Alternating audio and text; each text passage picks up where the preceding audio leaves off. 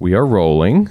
So here's how the system works. It is a single winner voting system. You are given a ballot, and you are supposed to score the candidates on the ballot. I don't like the idea of changing to a voting system that is going to ask our citizens to be even more informed and engaged. I think that any prospective voting system, to have a real chance of being adopted, needs to be understood by the voting population. I am concerned that Americans might rebel against something just because it's different. I think that there is a simple, intuitive argument you can make on behalf of the system that gives it legitimacy.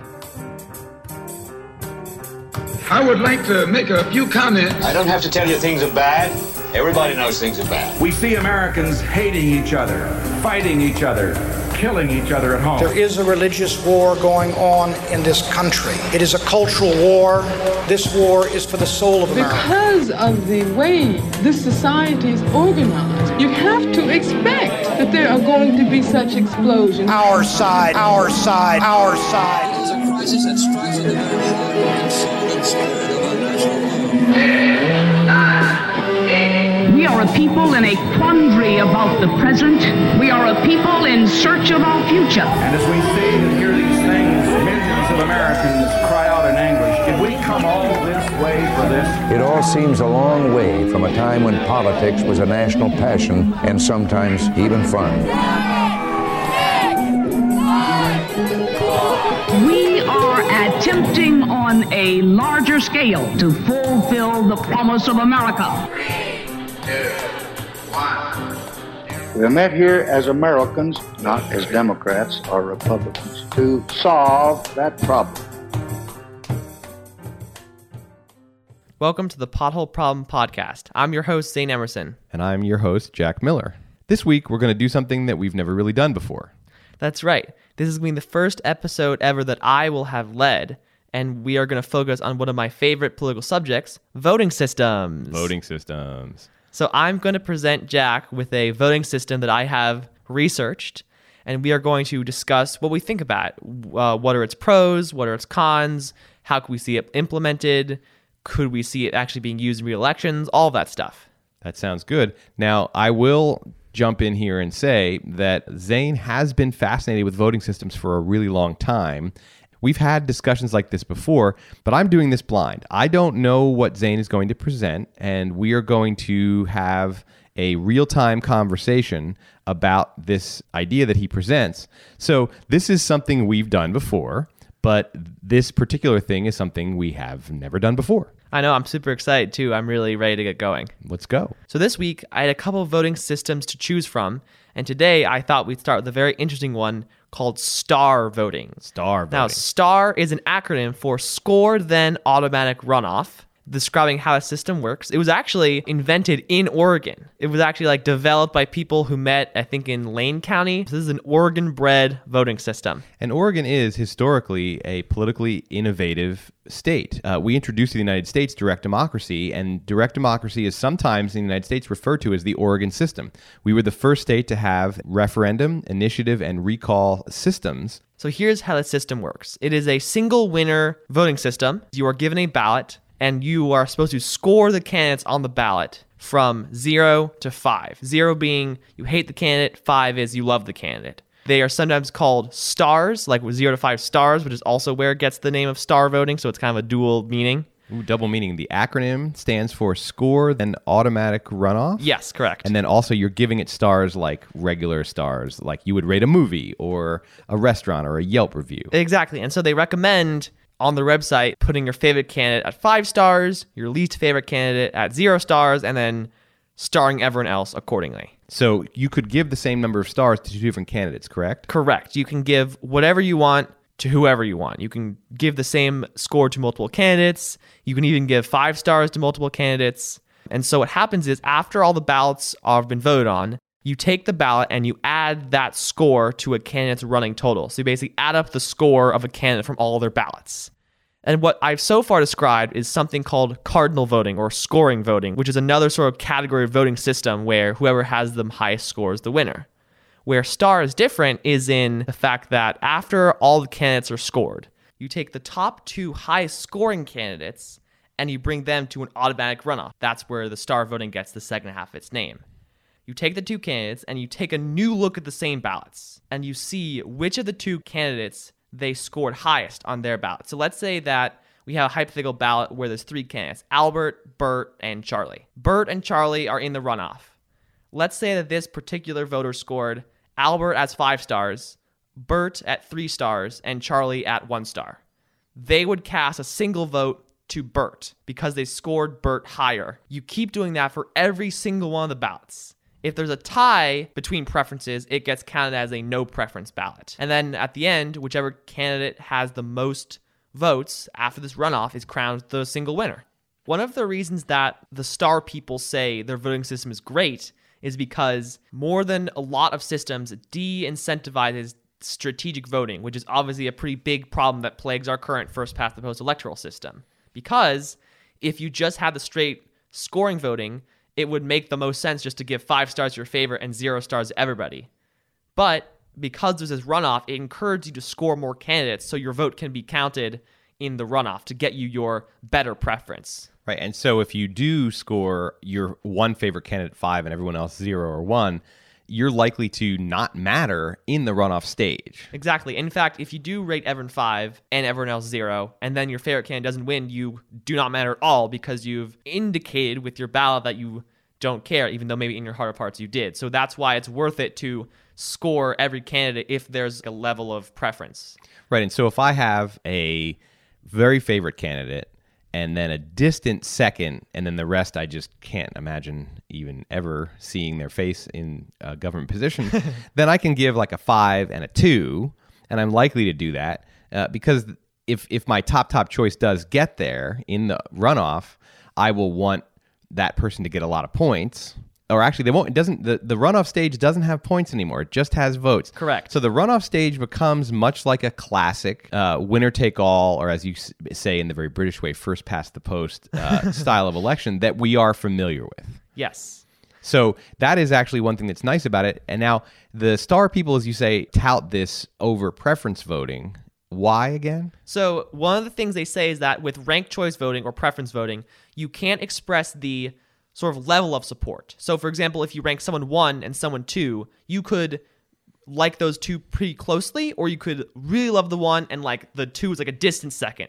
So scoring allows not just to show the ranking of the candidates, but like the strength of support among the candidates, which I think is a pretty great advantage. One of the things that I've often said I have a problem with preference voting, not me personally, but with use in the American political culture, is that it's asking a lot of voters to align 4 candidates or 5 candidates in order of preference. And it's an unfamiliar thing. We don't tend to spend a lot of our lives taking a set of things and putting them in preference order, but we do spend an awful lot of our lives ranking things by stars. I mean, we do it on Amazon, we do it on Yelp, we do it all over the place. Not only are we familiar with it, but it is asking not a ton of a voter to say, okay, here's the 5 candidates. And, a voter could say, I only know about 3 of these 5. And so the 2 I don't know about, I'm just going to give them 0 stars. That's easy. And in fact, you may not even have to tell people that. They will just do that automatically. I do see the benefit of the star system over the preference ranking, just in terms of voter input of energy. And I am often wary of electoral reforms that ask more of our voters than our current system is already asking, because we already have low turnout rates. We already have low information voters. I don't like the idea of changing to a voting system that is going to ask our citizens to be even more informed and engaged. And this one doesn't really do that, in my opinion. The way that you've described it, I can see voters actually putting in maybe marginally more effort, or possibly not even any more effort, because you're like, yeah, I like this person, 5 stars. That other person, 2 stars, and the rest of them I don't know about. That I think could be a common pattern. Absolutely. I think that the ease of this system is pretty apparent. I explained to you in maybe a couple minutes. I think that any prospective voting system, to have a real chance of being adopted, needs to be understood by the voting population, or else it's not a good voting system to use. Absolutely. And as I say, I think it needs to not ask more of our already beleaguered electorate to spend more time, more energy, more thought on their vote. I would say that on that criteria, star voting does very well. You're listening to the Pothole Problem podcast, created by White Tiger Productions. At White Tiger Productions, we create experiences. If you have an idea for a podcast, a workshop, or a show of any kind, we'll help you go from concept to execution. We provide creative direction and production support. We've got a podcast studio, writers and storytellers, sound engineers and editors, designers, videographers, hosts, creative coaches, everything you need to manifest your creative potential. You name it or even vaguely describe it, and we'll take you from dream to finished product. White Tiger Productions. You can do what you think, and we can help you. Visit us at youcandowhatyoutthink.com and tell us what you're thinking about. What are the other reasons why you think this is a good system? Well, I think the obvious benefit is greater diversity of candidates. This score voting will encourage more candidates because it eliminates the strategic voting and the vote splitting problems. They're a big problem with first past the post and a big reason why we have two major parties. And if we adopted the star voting system, it would encourage and make more fair elections with multiple candidates in them, more than just two. Now, one question I have for you is, has the star system been used anywhere in the world so that we can have empirical evidence that in fact does encourage non-major party candidates to run and gives them a chance to win? It encourages greater diversity. It's actually something that results in voters feeling like the winners are legitimate and represent the will of the people, or is this still speculative? I figured you're going to ask that question, so I looked it up. It's also on the STAR website. Here are the examples I found. It was used in the 2020 Oregon Independent Party primary, so using like an actual election with real candidates. By a party, which is an interesting choice, as opposed to by an electoral system to choose the winner. But so that's good. I actually think a primary is the perfect place to use this kind of system because there's naturally many different candidates. And so a system that makes the picking of those candidates more fair, I think, is really great. And that right there actually gets at one of the other criteria that I would have is not just will the voters be able to handle this reform, but will this reform have a chance to be selected by the people who are already winning under the current system? Because they're the ones who have a say over how our systems go. What's interesting is that from the point of view of party leaders, they want the strongest candidate in the general election possible. They want the one that's most likely to win. I could see party leaders actually saying to themselves, this system for primaries is going to result in a vigorous competition. It's going to result in the nominee of our party being broadly favorable to our party base. It's going to therefore be a good system to use to pick our candidate who's going to then run in the dominant first past the post, winner take all, two-party system that we have for selecting the winner of the office. I could see it getting a toehold, not just among, the independent party or the Green Party or whatever third parties are not going to win the general election, but the Democratic and the Republican parties, especially now when primary challenges are so problematic for party leaders who worry that the more extreme candidates are going to win in these primaries, and then it's going to give them an unelectable candidate for the general election. That's always a concern historically for party leaders. I think it's an extremely central concern to them now because it has actually been happening. It's not speculative anymore that extremists from your either far left or far right wing of your party are going to win primaries and then lose general elections. So I could see the political plausibility of this being that party leaders start experimenting with this in certain states. Like the Democratic or Republican Party of Oregon could start using this, and it wouldn't destroy their political chances. In fact, it might enhance their political chances. And in fact, the Democratic Party in Oregon already has started using this in a few special ways. So in 2020, the Democrats used the system to pick their delegates for the Democratic Convention, and the Multnomah County Democrats are using this for all their internal elections. So this is already being used by a major party, albeit not in like an electoral way, but in a significant way, picking delegates and internal elections. Well, that is actually, I would say, it shows that there's curiosity and interest in this voting system. Internal elections like this are great test markets to see whether this voting system in reality works out as well as it does on paper. That's one of the things I think that gets people to resist reforms or innovations is they're worried that it's going to actually not have the effects or the impact, the positive outcome that it does in theory. And so there's this test marketing. And I'm glad to hear actually that that a major party is test marketing this. If it's working well in these sort of internal type elections, it doesn't seem too crazy to think that they're going to start using it in primaries. And if it works out in primaries and voters like it and the nominees go on and do pretty well in the general elections, that's how innovations spread in our political culture, by essentially starting small and local and working. Absolutely. And I actually think this system would work super well for local elections like city council elections or school board elections or mayor elections, because often party allegiance isn't as important as it is at the national level. State politics are a little bit strange. Local politics can be a bit wonky and different as well. They don't always follow the national formula. And so I think this system would work super well for those kinds of elections where party identity is less important and sort of the candidates in general are more important, like in very local elections. My only last concern when looking at any kind of particularly electoral reform is the legitimacy question. I mentioned this a little earlier.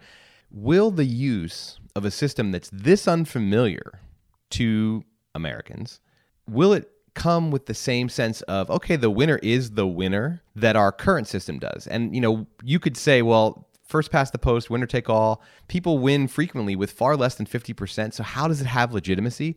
In theory, our current system probably shouldn't have the level of legitimacy it does relative to other electoral systems. But the fact is it does, because it's what's the most familiar. I am sometimes reluctant to accept an innovation, not because it's not good on paper and not because it actually doesn't work in practice, but because the population has to accept it as legitimate.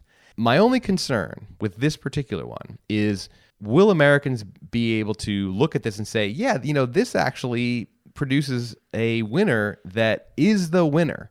The system we have right now is the simplest kind of scorekeeping possible. You count up the votes, and whoever has the most is the winner. That is very intuitively pleasing, and therefore it brings with it a kind of powerful form of legitimacy.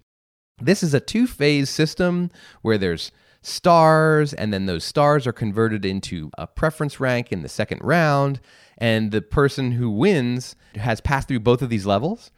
That's potentially confusing enough to the electorate that they could look at the winner and be like, well, I don't know anybody who gave that person any stars whatsoever. How the hell did they win?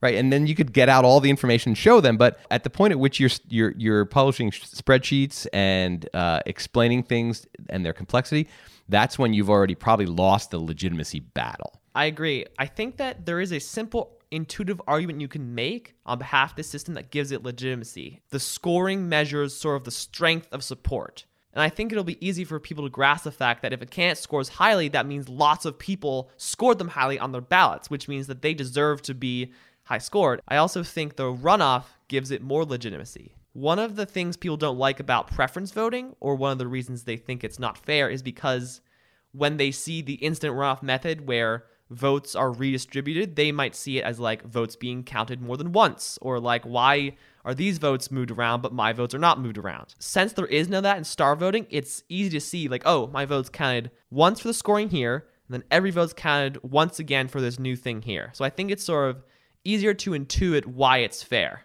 I get that the preference voting actually does create a lot of potential confusion, because there could be a lot of rounds of elimination depending on what your preference elimination style is. Like if you have 5 candidates, some systems eliminate the lowest and rejigger the votes based on that for the top 4, and then they eliminate the bottom one. That actually can seem a little squirrely for sure. And this one automatically has 2 levels, and it does, I agree that it also does speak intuitively to people the power of support. I guess if I were now thinking from the perspective of somebody trying to convince voters to accept this, the analogy might have to shift from you're giving your vote to a candidate to you are a judge, much like, say, gymnastics judges or diving judges are judges who are scoring.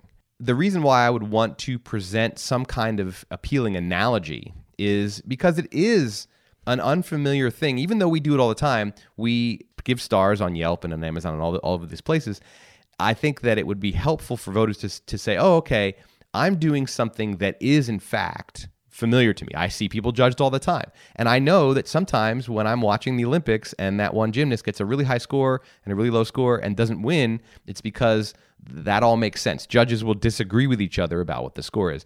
And for me, I would want to make sure, if I were an advocate of this, that people could have some kind of simple, intuitive analogy to be able to say, oh, that's what I'm doing when I'm a voter. Because right now, the simple, intuitive analogy is probably not the best one, but it speaks to people, which is I am giving my vote to somebody. What I expect back from them is, if they win, to advance my interests. Asking people to be judges might actually change our whole political culture, or at least transform how people look at elected officials. Not as, well, I voted for you and you won, and now you're not giving me the stuff that you promised to give me. I gave you my vote. Where's my stuff back, right? And there is a lot of discontent when that happens.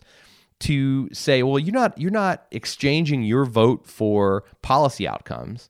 You are making a judgment of the fitness of these different people to make these policy decisions. That could change the perspective that voters have on outcomes. One of the problems, I think, with our current system is that people get dissatisfied very, very easily. They vote for somebody because they think they're going to give them all this stuff. This is particularly true at the presidential level, but I think it happens at all levels. And then that person wins, takes office, and they don't get the stuff that they were promised on the campaign trail. And they're like, but I did my part. I gave you my vote. Why aren't you giving me my stuff, my policy outcomes that I want? And they get discouraged, and they either stay home the next time, which is a common reason why presidents do poorly in the first midterm election after they win, is that a lot of the people that voted for them go, well, I voted for you, and now my life's not a whole lot better, and what did you do for me? So I'm just not even going to vote for you next time. I'm not going to vote for the people in your party. So I like the idea that by shifting the perspective of the voter from giver of the vote in exchange, hoped exchange for some outcome that they get if that person wins, to you're a judge, judging the fitness of this person to make laws and policies. And I actually don't think it even requires that radical of a shift in thought, because there still is this idea of like, oh, this person has policies I really like, I'll vote for them. This person has policies or ideas I kind of like, but kind of disagree with, I'll give them 3 stars. This person has ideas I hate, I'll give them 0 stars. We don't need to abandon this idea of giving a vote means I like your policy, you'll do something for me. I think that's still a way people can think about it, combined with, like you said, I like that idea of being a judge and like scoring them based on how well you think they'll do and how good you think they are. Yeah, and you can imagine people with all kinds of different ways of deciding how to give their stars. Some people might just say, I'm going to give them stars based on how trustworthy they seem. Other people might say, well, I'm going to combine trustworthiness with party label, with policy preferences. I might, the Democrat, typically I'm going to give the Democrat 4 stars. And then if somebody who's a liberal non-Democrat is running, I might give them 5 stars because they stand for all the same stuff the Democrat does, but I think that they're actually intelligent or charismatic or going to be a person who stirs things up. So I could combine my evaluations of the candidates as policy, party, character, experience, and that is actually, while that of course is available to voters right now, by essentially saying you can only pick one person, that tends to flatten our evaluation by being like, okay, well, which ultimately is the lesser of the evils? That is a common way that we hear that voters give their vote, is the lesser of the evils. And this actually, I've always hated having to feel like I'm giving my vote to the lesser of 2 evils. And this one would mitigate that feeling for a lot of people, I think. Hopefully it would anyway. Now, I can't guarantee it, but hopefully it would. Exactly. One of the things they say on the STAR website is that it promotes voter expressiveness, which I think is exactly what you're trying to get at, which is that it allows voters to be much more expressive about their preferences, which I think will work to boost voter turnout. I think that the problem with the check one option is people like, I can't express how I really feel. With STAR voting, I think that's a major advantage, that it provides a lot more range of voting, so there's more expressiveness. And like you said, there's more room for your factors that influence your vote to be represented on your ballot. This has been a really good exploration of this system. I have a feeling that you and I could talk about this for the rest of the night for hours and hours, but we will cut off our discussion here for our listeners. Before we go, what's the summary of what you think about this voting system? Great question. On balance, I am cautiously optimistic, which is about as good as it gets for me for a political reform.